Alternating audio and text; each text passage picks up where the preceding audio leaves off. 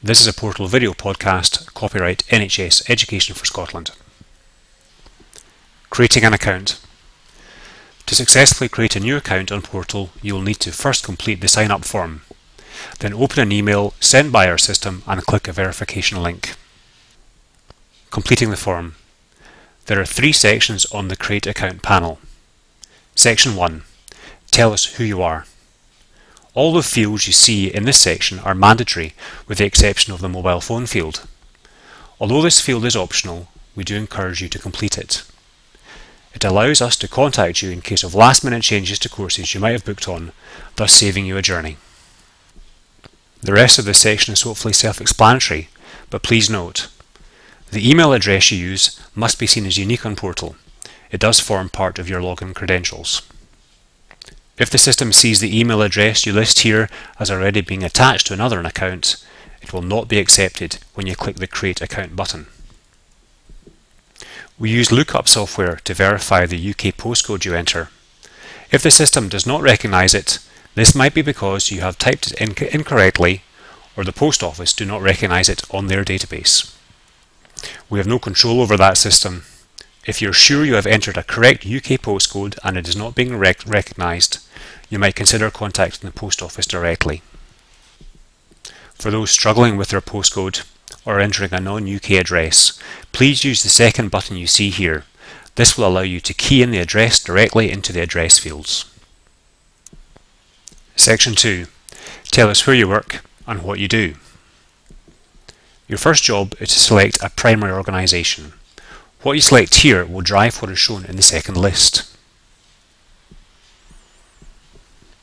You'll see quite a long list to choose from.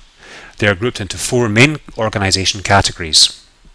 One point to note is that if you choose any of the universities on the list, you'll then only be given access to student type roles.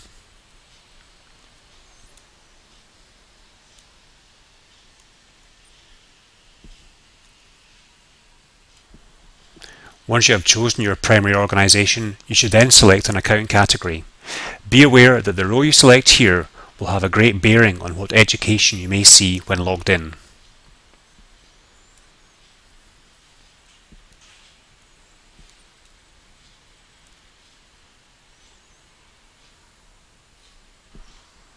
You can change your role once logged in via your account settings, so if you make a mistake at this point, don't worry, you can change that later.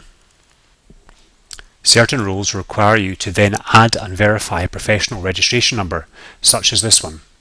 The system will alert you if you need to use the third box. Please note that only certain registration numbers are asked for on Portal, and it could be that you have one, but we don't ask for it. Section 3. Assigning yourself a password. We ask that you assign yourself your own password. Please follow the guidance here to ensure it has at least 8 characters and includes what we call a special character. So long as you remember your password, you'll never be asked or prompted to change it. Please note that the password field does not ask you to enter any capitalized letters, but if you do, then these must be followed when logging in. It is therefore our suggestion that you do not capitalize any letters when creating your password, otherwise there is a danger that you'll forget. Once all this is done, you can click the Create Account button. If anything you have entered is missing or incorrect, the system will, at this time, alert you.